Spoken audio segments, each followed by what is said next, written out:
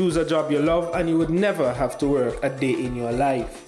Chat and Chill with Tito Chapman is a new segment on the Minor Bubble podcast which delves into the career path and more of our special guests. In so doing, guests will share their job responsibilities and much more.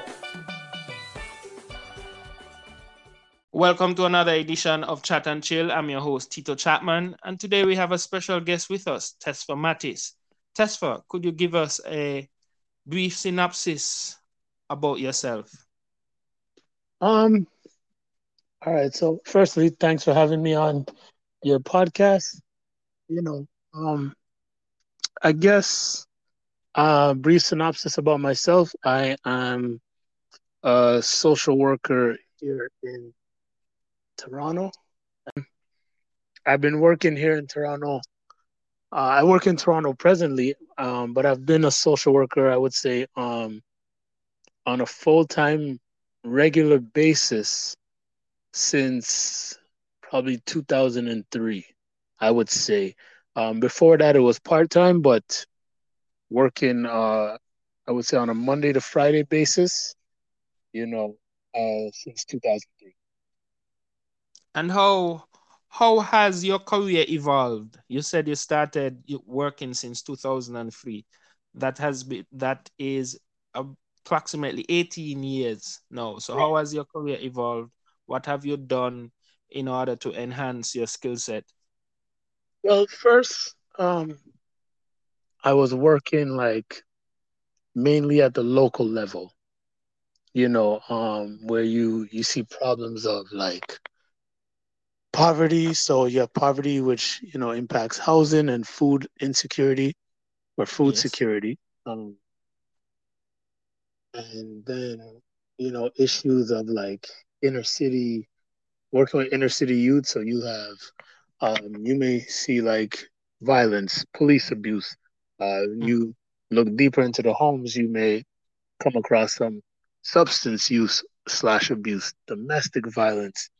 You Mm-hmm. see how the schools are underfunded, but I was working on the community level and we're just dealing with, like, I see person A and it's like, okay, this Mm-hmm. person is struggling with their academics. So Yes. I help with the academics. Um, and I would say, although, yes, that's a good thing, in the initial stages, we focus solely on the academics. And as time went on, you realize that there's so many layers to these issues.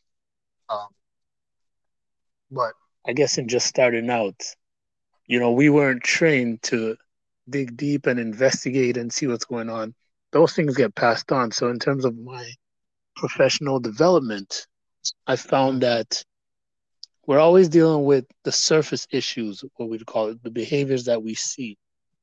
Mm-hmm. And we weren't doing anything not anything, we weren't doing much to change the bigger issues, the societal issues. So, that's one of the reasons why I was like, okay, let me go beyond, for example, just college and bachelor's. And when I got my master's, I could start to do more clinical work, more group work, more policy work that influences change across systems.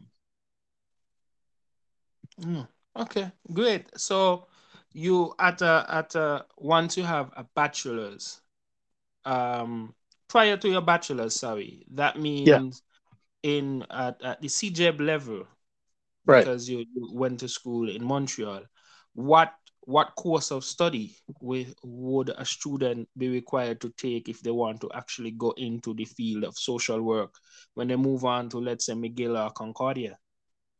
So, um, here in Toronto is different. So you do a bachelor's, Mm-hmm. um, in social work, whereas in Montreal, after high school, everyone has to go to college. Whereas out here in Toronto, college is optional. You go to college or you go to Mm-hmm. you choose.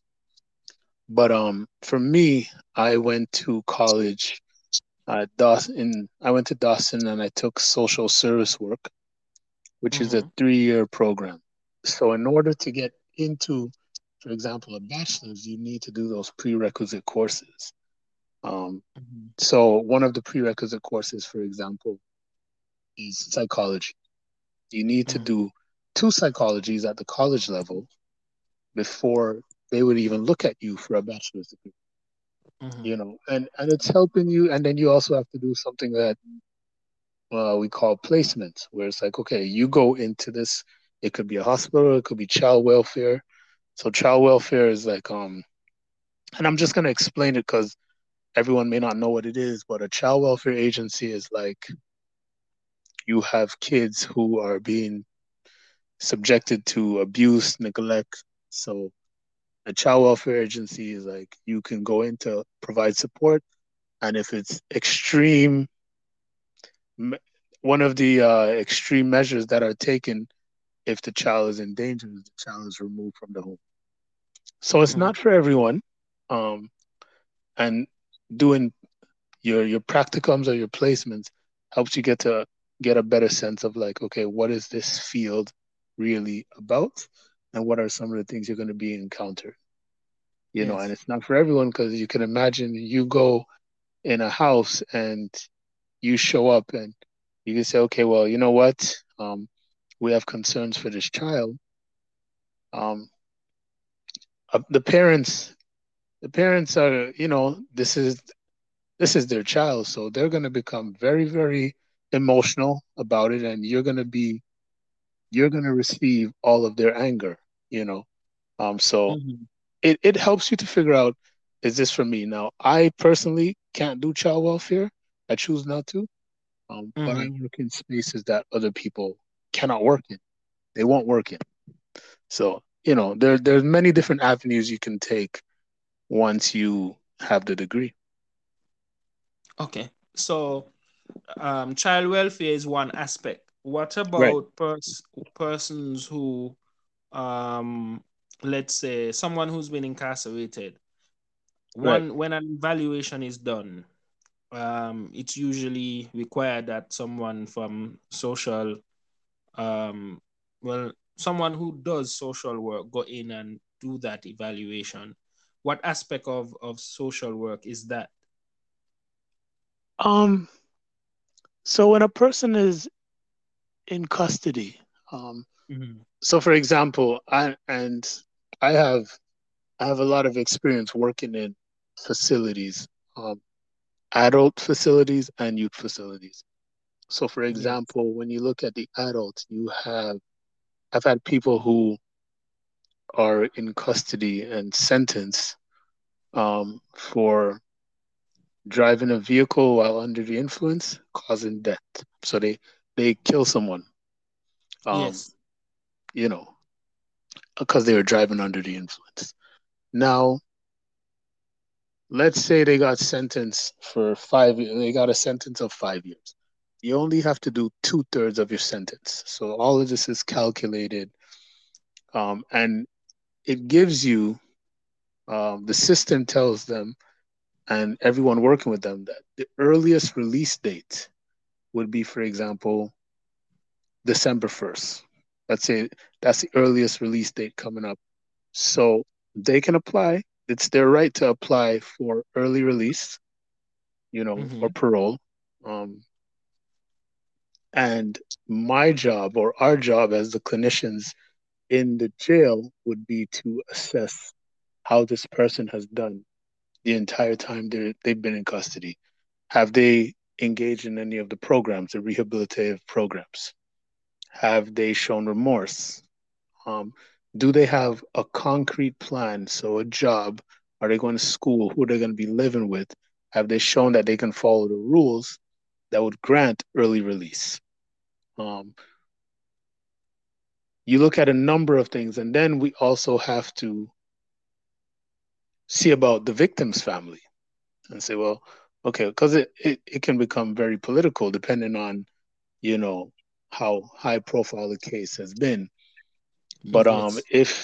if they've shown that they are truly remorseful and they don't have bad behavior or charges that they've accrued while in jail, then there is a chance they can get out. But our job is to look at all the facts. write a report, submit it to the courts, Mm-hmm. and we say yes or no. This is our recommendation. Yes, because we think this person has, been able to take advantage of whatever is offered, and the chances of them engaging in dangerous behavior is low. Or we say, no, this person shouldn't be released because based on our assessment, this person is at high risk of continuing to engage in dangerous behavior. So that's what Okay. we do in jail. Mhm. So, in a case like that, having such large, having a large population, they're actually persons who are dedicated to just that aspect, or it's a case by case situation where, for a certain area you would have a specific amount, and you have other things that you're working on. No, you have other things you're working on because it's not every day someone is going to apply for early release. So you can be doing groups, you can be doing case management meetings, which everyone has to have a case management meeting. So the moment you get arrested, Mhm. within the first 30 days, you have to have a case management meeting. And that just looks at the charges, you know, what are you going to do while you're here? There has to be a plan. You need some groups, whether it be, you know, you need to work on substance related issues. Mhm. You have a lot of anti-social behavior thinking and slash behaviors. Mhm. We are doing a lot of things, and we also do, and this is where the masters comes in. So this is why you need a masters to work in these places, because a Mhm. huge part of what we do involves individual counseling and family counseling and writing assessments. Mhm. Understandable. And what what are some of the characteristics you would say that, one must be able to have in order to be successful in this field, in terms of reaching, the persons who they come in contact with? I think that's a difficult question because, for example, I Mm-hmm. wouldn't want to work in child welfare. You know, Mm-hmm. I wouldn't want to. I don't want to go into, and even though it's not as often, as it used to be, I don't want to be put in a position where I'm going into your house I show up to your house with the police and we take your child. It's Mm-hmm. not what I want to do. Whereas some people, they're like, you know what? This is part of the work. I'm going to do this. That's fine. So they Mm-hmm. have the stomach to do that. I don't. Mm-hmm. And this is, you have to know yourself. Um, I work in some areas that I come into contact with people who commit heinous acts, dangerous people who would be considered dangerous. Yes. That doesn't shake me. I'm comfortable, you know, Mm-hmm. and I know people who wouldn't dare set foot in there, you know. Sometimes they get aggressive. Sometimes they want to fight. Um, Mm-hmm. you know, I'm comfortable, you know. Um, so I think and this is where your practicums in school help you to figure out what setting can I work in, you know. Mm-hmm. Um, I've been in shelters for a long time. And some people don't want to be around homeless people. That doesn't bother me to be around homeless people, you know. Mm-hmm. And then you have some people who would work in like a senior's home, or a hospital rather, or a senior's home, and Mm-hmm. they're working on the in palliative care. Those persons are going to die.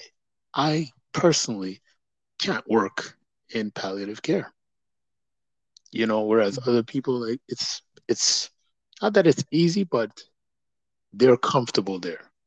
For them, Mm-hmm. this is the work that they feel comfortable doing. So it depends. You definitely have to, I think, regardless of the clientele you choose to work with, you Mm-hmm. definitely have to have a lot of patience. Um, Yes. you know, um, you try your hardest to not be judgmental. And that's easier said than done because we all have our biases and our stereotypes. And you got to figure those things out before you step into some of these places because, people, I've met people who have raped young kids. Do Mm-hmm. I agree with what they've done? No. My job is still to help these people. Um, I've met people who've committed murders. I don't agree with what they've done, but my job is to help them. So I couldn't walk in there and be a professional and say, okay, I'm going to be here to offer clinical work to these people if I'm feeling like in the back of my mind, I'm judging them for what has happened. So I Yes. try not to do that. And there are times when I do, and I say, you know what, I can't work with this client, and I pass it off to someone else. Oh, so you have So that option. You have that yeah, option. it's the best thing to do. Like if Mm-hmm. if me and a client have a poor therapeutic relationship, I Yes. cannot, Mm. you know, Okay. um, for So, whatever reasons. You have some. mhm, I had a woman who told me like she didn't think that I should be her therapist. So many things mhm, come into play. Income, race. She felt that because she's white and I'm black, um, she felt that she was superior to me. So mm, she didn't want me to be her therapist. Okay, you know, should we have switched her? Some people say yes, some people say no. mhm. I chose not to work with her because like this woman needs help. She doesn't want the help from me. Um, and I'm not going to. It's there's just too many barriers in the way right now, and we Mhm. don't have that. She's here with us for a maximum of 14 days, and then she's gonna be transferred. So someone give her the triage she needs and give her the support, and then send her on away. So, and in cases like those, where you have those situations and you're understanding to what the client needs and you make necessary recommendation, what gives the client, the patient, um, that assurance that whatever is said, is confidential? Do they have to sign a confidentiality agreement before, the Well, session starts? You know. so before any session, your Hmm. job, your duty is to go over the limits of confidentiality. So Hmm. not everything is confidential, you know. Hmm. For example, just this morning, we have a young woman who showed up to us, and she wants sanctuary. So essentially, she doesn't want to be seen in the public. We have Hmm. some young women who are trying to get out of human trafficking and whatnot. So we have Hmm. this young woman who comes to us this morning, and she says, "My boyfriend, he beats me up. I Hmm. also think I'm pregnant, but I can't be around him right now because he beats me up, and he also has a gun in the house." Hmm. So, and this is like around 9 o'clock this morning. So one of the first things I said was, we have to make some decisions that you're not going to like, because Hmm. not everything is confidential. The moment you say that, you disclose that whether it be you're in danger or someone is in danger, those are the things that have to be reported. If you tell me you're going to hurt yourself, someone's going to hurt you, um, Hmm. that has to be reported, especially because, and this is why this had to be reported today. You're saying you saw a gun. Okay. So right there, that's an illegal firearm that this person has, according to her. Say, I'm in danger. I need your help. And by extension, I'm pregnant, so my child could also be my unborn child could also be in danger. We have to report that. And that's just not in social work. Teachers have to report it, nurses have to report it. It's just, there's a duty to report. But if you do not report it and something happens, You are liable. okay, okay. You are liable. Once information becomes available that they did reach out and Once start it has paying. been disclosed, Mm-hmm, if you do not report it and something happens, you are liable mm-hmm, because we all are a part of a registration college where we take these every year. We have to say we take an oath, for example. It's kind of like an oath, and we pay mm-hmm, for this. So you are part of a professional body. mm-hmm, Everyone has a duty to report. mm-hmm, And if you fail to do so, your license could be revoked. You will be found liable. mm-hmm, Definitely. There's no question about that. So if you mm-hmm. look at all the paperwork, you'll see limits to confidentiality. And that's why it says limits to confidentiality. And it has to be explained, and it's Mm-hmm. explained every single time a person comes in because when some people hear confidentiality, they think, oh, I can tell you anything and you can't say anything to anyone. That's not true. That is Mm-hmm. far from true. So in essence, then social workers have to be licensed by the different provinces. Um, if Yes. so, if so that you can only practice in that specific province, right? Yeah, but it's not hard to get registered. Like you go somewhere else. Like for Mm-hmm, example, if I wanted to go work in the States, I go mm-hmm, and I fill out the necessary paperwork. Some states may require me to do a test or an exam or something, and then you mm-hmm. take it, and then you know So because with that the laws are registration, different. mm-hmm. I mean, even So here with in Ontario, child mm-hmm, welfare is different here in Ontario than it is in Quebec. mm-hmm. How For, so? when it comes to protection issues like an apprehension, that's so take one's child for example, and just Mm-hmm, investigating allegations of abuse when children are concerned. In Ontario, um, 16, mm-hmm, where if you're over 16, they're very reluctant to investigate issues of child protection. You mm-hmm. know, it goes directly to the police. So someone's going to investigate it, but not child welfare agencies, because they So figure you're almost aged out because you age out at 18. Whereas uh, in Quebec, it's those things are investigated up until your 18th birthday. You know, the mm, schooling system is different. mm-hmm. So teachers are teachers make a lot more calls in Quebec than they do here because here you have a lot more social workers in the schools who are working directly with the students. So in a working in the schools through an arrangement, or it's just that the school board No, they're allow. working for the school board. Oh, okay, okay, okay. So once they're working for the school board, they're working around the clock. Then they're in the schools, and You're in from. the schools. You're in the schools. Any issues, a person reports that they've been abused, if you feel Mhm, like if a child says he or she is feeling suicidal, you are in mhm. there. So how? I mean, the schools are big. So how many social workers you have per? And that's the problem. There's like about for just the Toronto District School Board, and I only know this stat because it was mentioned this week by a supervisor. Um, Mm-hmm. there are 600 schools in the Toronto District School Board.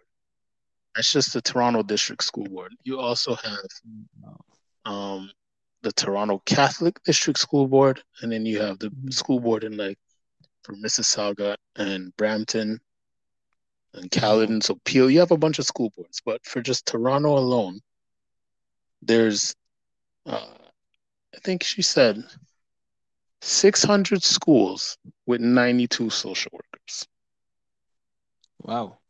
Yeah. So that mean that specific. that specific stat indicates that, you know, social workers presence in the school is undermanned in some way, shape, or form. Yes, Because because you can't get to every single school. You yes. Each social worker has like multiple schools. There's no way they're going to be able to really build strong therapeutic relationships with the students. There's no way. There's just too many. So a lot of people sadly fall through the cracks. But okay, persons fall through the cracks, you know, and that's understandable. But are there social workers who have private practices that offer these services in communities where, you know, they need it? For example, if you have a community where you have a lot of underprivileged persons, are there services readily available for them? Or, So you there's know, community resources, for sure, mhm, right? mhm, As far as private practice is concerned, you have a mhm, bunch of people who offer private practice, but private mhm. practice is expensive. You're talking about like easily $160 for an hour. And So that is geared towards the elites, in a yeah, sense. because therapy is not cheap, you know. Mhm, But you do have some community agencies who mhm, they have supports for students. But mhm, again, a lot of it is just dealing with the micro stuff. Like, okay, we give out food. We have like a youth in motion. We have some after school programs. We mhm, we're going to take you on trips. So they're doing things to keep the students and the youth in the community engaged in a positive way. And it's good work. This is where I mhm, started. It's important work. But as mhm, far as, you know, um, things on a macro level, you know, it's not really happening at the community centers because many community centers, and you've seen Youth in Motion, these places are underfunded. mhm, You're trying to do so much with a little bit. mhm. Like I remember Youth in Motion, like every Wednesday we're getting food from Costco, getting bread and all these things to give to families. And it's the food that Costco doesn't want. And some of it is already spoiled. Wild. So you have to look through it and say, well, I can't give them that. And some people have no food that they're like, yo, give it to me. It has some mold, I'll just cut it off. Mm. Because And for the benefit of our listening audience, could you just, you know, give a more detailed overview, if you can, of what you know, what is Youth in Motion, where is it located, so Youth in and Motion is a community center in Montreal, and it's in an area of Montreal called Little Burgundy. So that's one of the places where I used to work, and for a couple of years, and we we were, I want to say we were about three full-time people on the team, but four in total. And we are trying to service a community of a couple thousand, you know, and seriously, seriously underfunded, you know. Um, but everyone in the community felt like, or they knew that I need help, I'm going to go to Youth in Motion, mhm, and it's because Youth in Motion's been around for a while. They have a good reputation, but we couldn't service everyone's need, and that's that's one of the issues with the community level, um, because the government doesn't fund the community level the way that it should. And the reason I think social services on a whole doesn't get the funding that it should is because you can't the government, they can't track prevention. They can't say, well, okay, we gave this community center, for example, mhm, $500,000, and in doing so, that was, in doing so, we helped to improve, the overall living conditions of many people in the area. Mm-hmm. Crime was also down. They're not going to do that. You see, because you're giving that money not knowing what the outcome is going to be. Whereas it's easier to say, okay, something bad happened. Now we're going to Mm-hmm. give you money. And the problem with that is they give you the money. It's like when this one student was killed in the school, they give you the money. They say, here are all, go get all the resources you need. Okay. Without doing any follow up. No, they give you the money. Mm-hmm. The problem is you do a good job now with this money. They say, okay, problem resolved. They take all the money back, or you never get that money again. That's it. Mm. It's a one So off. the community work is not Mm-hmm. something that you say, okay, well, we're just going to allocate some funds to this issue or these issues for Mm-hmm. 2 years. And then Okay. after that, that's it. You're not getting it again. But it helps their cause because then they can put it in their books and they can run their elections off of that and say, oh, we did this, we did. They come, they take their photo ops, done, Mm-hmm. done. But at Youth in Motion, we so many times we would spend our own money because we recognize that, listen, there's a serious need here. And Mm-hmm. this is where we went out, and yes, it wasn't the best, but we said, Costco said, okay, we're gonna give you guys some food on Wednesdays. And as you know, our doors were filled on Wednesdays. People were lining up for stale food. And that's horrible when you think about it. Yeah, it's horrible. But then when you can't do any better, you take advantage of the little But we things could that do are. better. We could. Mm-hmm. It's just they don't want to give the money. Yeah. Right. Right. Right. Right. So Right. that and that's why I say, like, when I was working at the community level, I'm just seeing the what's right in front of me. And Mm-hmm. I'm not realizing, oh, there's a different way to fight this issue, Mm-hmm. and that's why the more exposure you get, you say, okay, well, we can have meetings with local counselors, the politicians and whatnot, to address this food insecurity issue, to address these crime issues, to address the Mm-hmm. schools being underfunded. You know, so I don't think my master's makes me smarter by any Mm-hmm. means. Um, Actually, college was the hardest for me. My Mm-hmm. bachelor's was easy. My master's was easy. But what it has done is it allows me to be in places where I can be a part of the conversation. Mm-hmm. And To influence policy. yes, Mm-hmm. I couldn't step into the prisons to work. I couldn't step into the school boards with my college degree. And I'm not saying people should go get a master's. I'm just talking about what it is. What is your ultimate goal? Mm-hmm. So if you want to influence change on a wider scale, I've found that it's so difficult to do from the community level. I found it's really difficult. Okay, so in essence, what you're saying is that if you have a bachelor's degree in social work, you're basically more centered around social work within the community Yeah, it's like because. you're and this is with no disrespect because I've done it for so long, but I just felt Mhm, after a while I'm just plugging the holes. Plug in this mhm, hole and then five more open up. mhm. You know, and you're really just going through the motions, But then what and what what do you say to persons who are just comfortable at that level?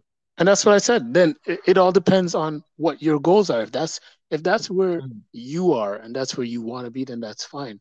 I guess mhm, I just got annoyed with seeing the same issues over and over. Mm-hmm. Okay. and So feeling that like, is. okay, Mm-hmm. we're not really changing much. We're not Mm-hmm. really changing much. I can meet with you, sure, we can do all these things, but we so you can be for as far as young people, we've had young people who present really well when they're in youth in motion. They feel good. You know, Mm-hmm. they go into their schools or wherever and they feel neglected. Um, they they go home and it's like there's the rent can't be paid and all of these things you realize these are not just individual problems. This is problems that people are dealing with in the community. Why is Mm-hmm. that? Mm-hmm. There's a housing issue. These apartments are not being taken care of. People are exposed to mold, this infestation. Why is that? And Mm-hmm. you literally drive 5 minutes away and people have better housing. So we know that this is possible. Mm-hmm. So that's what I mean. Like, it all depends on, I guess, what you want to take on. And each All right. fight is a good fight, you know. Mm-hmm. But I just felt for me, that's what I'm saying for me. I just felt like, you know what? I'm running into this same, and I'm getting frustrated about it. So Mm-hmm. l- let me try and take things to another level, you know. And so far, how how do you think you have been able to, to what you call it, Influence impact? change. Yes, yes. Um, so as far as the school system goes, if you look at the Mm-hmm. data, Mm-hmm. there's something called the school to prison pipeline. This is a Mm-hmm. real thing. And the Mm-hmm. Toronto District School Board and many other school boards um, Mm-hmm. in North America, I don't want to just say the Toronto District School Board, they've been criticized Mm-hmm. for their high suspension rates of black children, right? So for for same behaviors that a white student, for example, may get suspended for, a black student will get expelled for, right? Really? So it's just higher suspension and expulsion rates. You could look it up. Mm-hmm. And being at the table and saying, well, if we're going to look at progressive discipline, Mm-hmm. then we need to do more and just kick these kids out of school. Mm-hmm. So the conversations change when you get to the table. You know, another issue is everyone talks about mental health. Well, in the prisons and let's just say in society, in this North American society, Mm-hmm. you have a number of black youth who have and indigenous youth who have mental health related issues. But when they come into contact with service providers, some of them are social workers as well, doctors, psychiatrists, you name it. There Mm-hmm. is this reluctancy to name their struggle as a mental health one. Instead, they just label it as behavior and it gets criminalized. So you have people who've come into the prison and they have mental health issues. They could be dealing with psychosis, schizophrenia, you name it. Mm-hmm. And then you will have persons who say, well, no, that's just behavior. Put them in solitary confinement, lock them up. And then you'll see the same staff members, the same psychologists, the same guards, the same sergeants. You'll see a white Mm-hmm. person and displaying the same behaviors. And they say, oh, we need to get this person some treatment. Mm-hmm. So you start to see the disparity there and the unfair treatment. You say, well, hold on a second. Let me push this further and let's have Mm-hmm. some equal access to treatment here. And not everyone's going to like us, but that's okay. But there needs to be equal access to treatment. because we are Mm, here to provide mental health treatment, mhm. psychosocial treatment, rehabilitative treatment, individual counseling.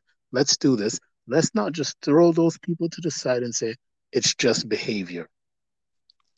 So, as a social worker, you can pick up these tendencies just by the way a person is interacting or behaving. Of course, Oh, because we have to, okay. for example, anytime a person gets brought into a custody setting, there's Mm-hmm. a screening, especially the youth, no, even the adult, there's a Mm-hmm. screening that happens. There's a mental health screening that happens,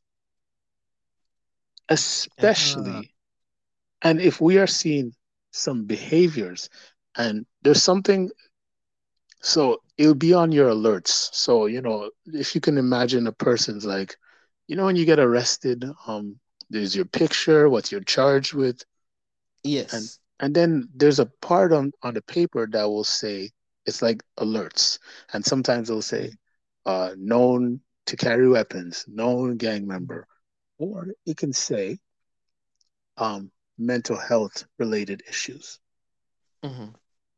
right? Possible this. You get a bunch of reports of people, Mm-hmm. right? Even before they get involved with the judicial system, there are people in schools we do the assessments.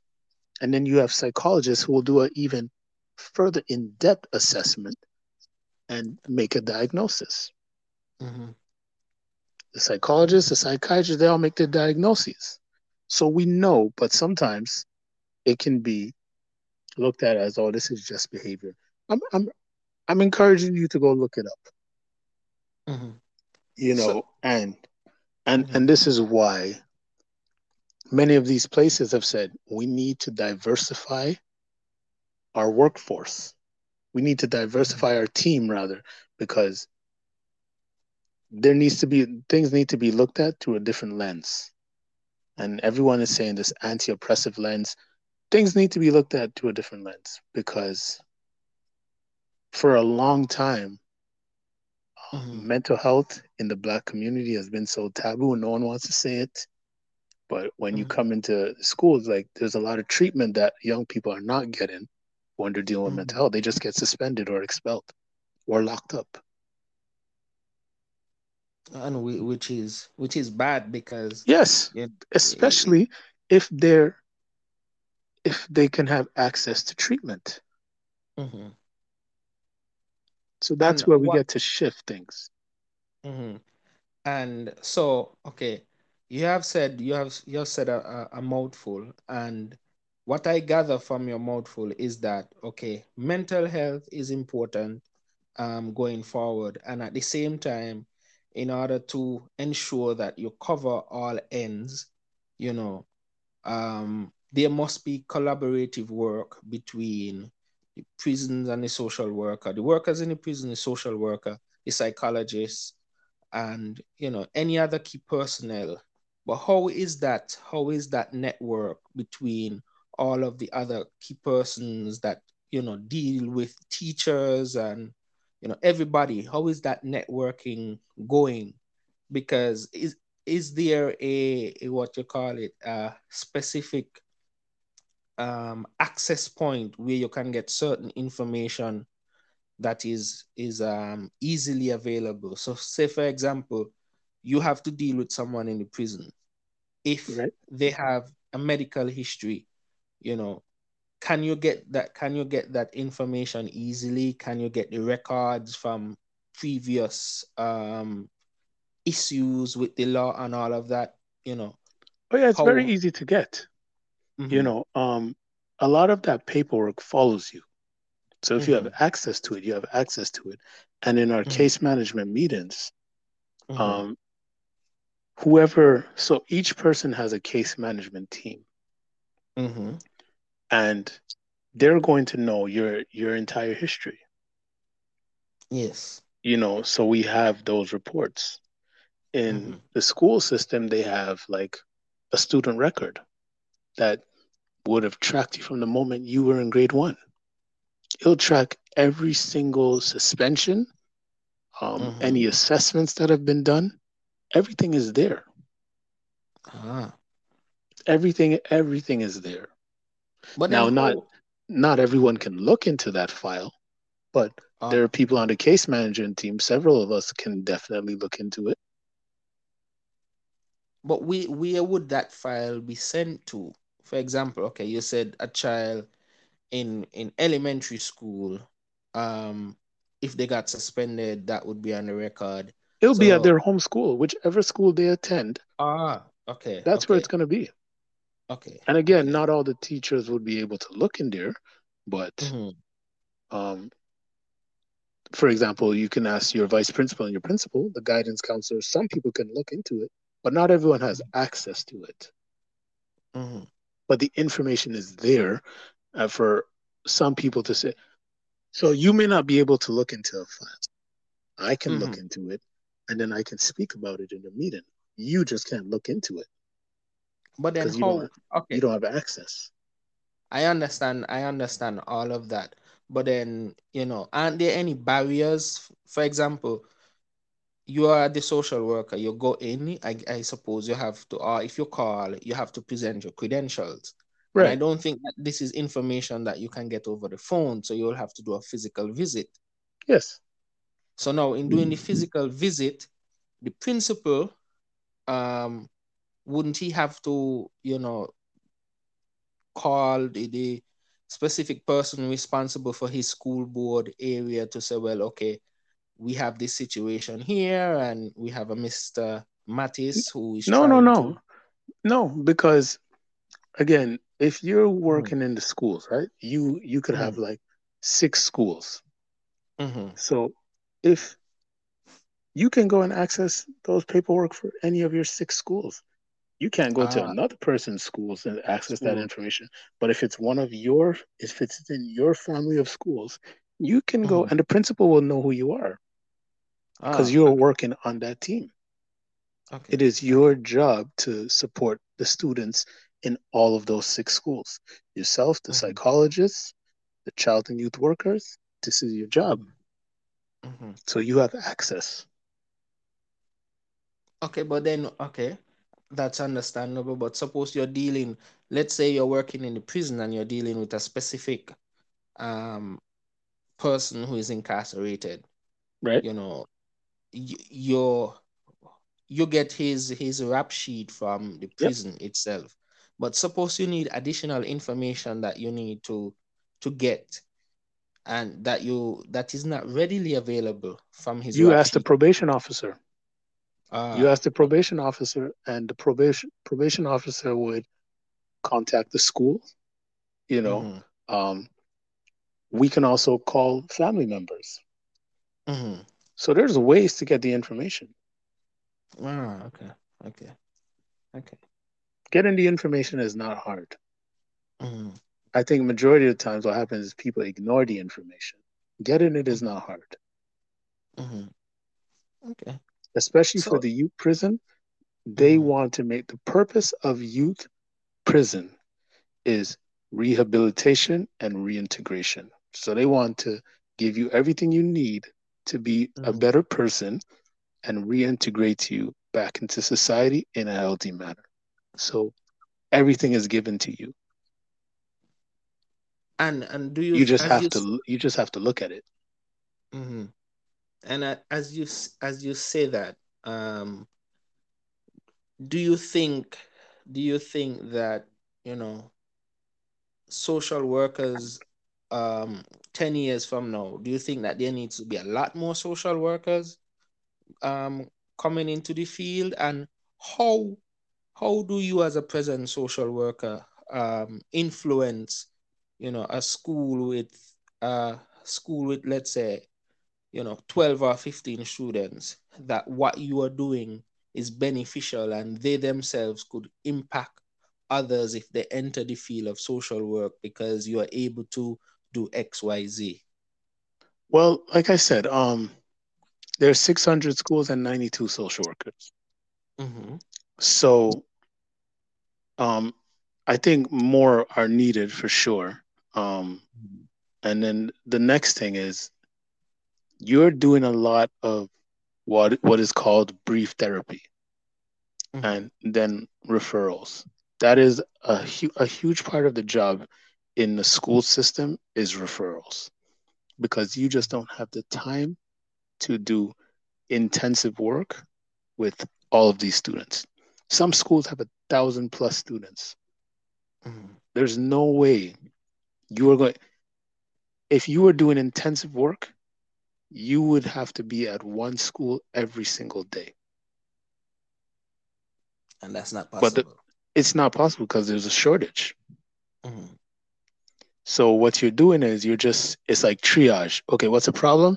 Tell me, da Mm-hmm. da da. I'll do like 5 sessions with you, and then I'm gonna refer you out. Okay, who do I see next? And it really depends on the level, the severity. Of course, Mm-hmm. if a student is suicidal, that's who we're going to, Mm-hmm. right? A student is depressed, sorry, you're gonna have to wait. And there's dangers in that because depression can bring you to thoughts of suicide. Mm-hmm. So, but in terms of severity, you're going to go to the person who is suicidal, and you may never see that student that wanted to see you about depression. And that's a Uh, problem. yeah, and that's why you said earlier that this system is failing many. Yes, because Mm-hmm. there's a lot, we tend to look at the people who are doing a lot of or exhibiting a lot of behaviors. Mm-hmm. But the quiet person could be struggling even even more than the Mm-hmm. person who is like, yelling and breaking glass and there's a Mm-hmm. person who's sitting in the corner quiet who who is engaging in like self-harming behaviors on a regular basis. Mm-hmm. But if you were in the school more, and it's no one's fault, it's the way how the system is. If you were in the school more, you'd probably get to know that person. Yeah, and that sounds about right. Um. So that's why I'm saying, like, Mm-hmm. when you first start, you you only you know you only know what you know, man. So when you first start out, you Mm-hmm. see everything that's in front of you, and Mm-hmm. you're not trained to really pay attention to the things that you know aren't you're not seeing, because you Yes. say to yourself, okay, well, I'm seeing these students, and it's easy Mm-hmm. to think that this is these are the only students in the school that have issues. Mm-hmm. And I have literally walked past students who later on I found out they were struggling. And they Mm-hmm. just thought I was too busy because I'm over here on the students who are fighting in and out of custody, this and that. But then there's other students who are sitting down in the corner, never eating because you know what? Um, Yeah. they're they have all these issues around depression, self-esteem. They're being beat at home. You know what I mean? You name it. We But don't don't don't look at those people. don't you do don't social workers do sessions with teachers so that teachers could pick up these one Well, or then two. the teachers as well. You have Mm-hmm. some teachers who they have like 40 kids in a classroom. Ah, They're not going to see everyone. yeah, so They're that not makes going to. it. It's impossible. Yeah, because they're more focused on getting the curriculum done, Yeah, ensuring that they provide all the necessary information that right. needs to be provided. They're not going to see everyone. And Mm. you know how hard it is for a student to say, "I'm struggling," if Yes, yeah. to someone who they feel like, oh, I don't even really know that teacher. Mm. Yes, because children themselves have trust issues, and Yeah, oftentimes, even though they may want to talk to somebody, they're not going to open up because it's very they hard. might. That's very hard Yeah, to do. yeah, It's very because hard to go and be vulnerable with a stranger, you yes, know? But yes. I mean, like, we don't, we just, we tend to focus on what's right in front of us. Hmm. And I think that's where a shift needs to happen, where it's like, okay, let's do proper assessments um, Hmm. of the community, the schools, and get a accurate sense of what's going on here, Mm-hmm. you know. And but in doing so, you need to go to the government and the various school boards and say, look, we need more funding. We cannot adequately address the amount of issues that we are dealing with 92 social workers. You just can't, Mm-hmm. you Do know. do And is and there? and the same is true in like the prison, the Mm-hmm. child welfare. Their caseloads are so high. It's one Mm-hmm. person trying to do all, it's impossible. Mm-hmm. And that's what I mean. Like the micro level, you'll just stay there and you'll be like, oh no, no, I'm just looking about my caseload. And but then you start to realize, hold on, you would have worked with you're starting to work with an entire family. I used to work with your brother. Now I'm working with you. And then I'm gonna work with Mm-hmm. the younger brother. Like something is wrong Mm-hmm. in with this picture here. Mm-hmm. Yeah, You realize definitely. systemically there's a problem. Mm-hmm. It's not just an individual problem, there's a systemic problem. Mm-hmm. But don't they have systems in place where you have um a social worker association or anything of that sort where you guys come together to speak about the ills that are happening and how you guys could move forward to do things a bit differently. Yeah, I mean, yeah, we definitely do that. You know, Mm-hmm. it's just when you had asked about the education and whatnot, uh, I guess those conversations are there, and anyone can go, but Mm-hmm. for some reason they usually only have those conversations, or for me, I can say me, I Mm-hmm. only heard about those conversations when I was after I did my master's. They Mm-hmm. don't talk to you about policy and stuff like that when you're just doing stuff at the community level.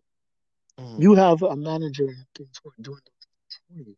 You never hear about Mm-hmm. it, Okay. Yeah. because you're given your task and you're so overwhelmed. Mm-hmm. Your task is to deal with all of the things in front of you. Mm-hmm. So I guess they feel like, why am I going to talk to those people about it? I don't know. I don't have the answer for that one. Okay, well, it's just, I just asked the question because, I feel that, like you, so much more could be done. But I guess, like you said, there are limitations in certain areas because Look, if there man, are more social workers, they may not be able to pay them. and I was going to say that. So what are we now? We're in October. Yes. We have had at my workplace, we have had two deaths in the last 3 months, and these are Mm-hmm. overdoses on fentanyl. Mm-hmm. Mm-hmm. And we know we need more staff. And what the executive director said, what you guys are saying makes sense. Mm-hmm. But when I go to the board and I say these things, the only thing that they're looking at is the cost. So even though it makes sense, in terms of reducing the risk and the number of deaths, we've had two deaths in the last 3 months. For them, it all comes down to dollars and cents. This is what Mm-hmm. we've been told. Yeah, and So and so that's. we're looking at it from two Mm-hmm. completely different lens. We're looking at is okay, there's a social issue here Mm-hmm. that can be easily remedied Mm-hmm. if we just put more people in place to support.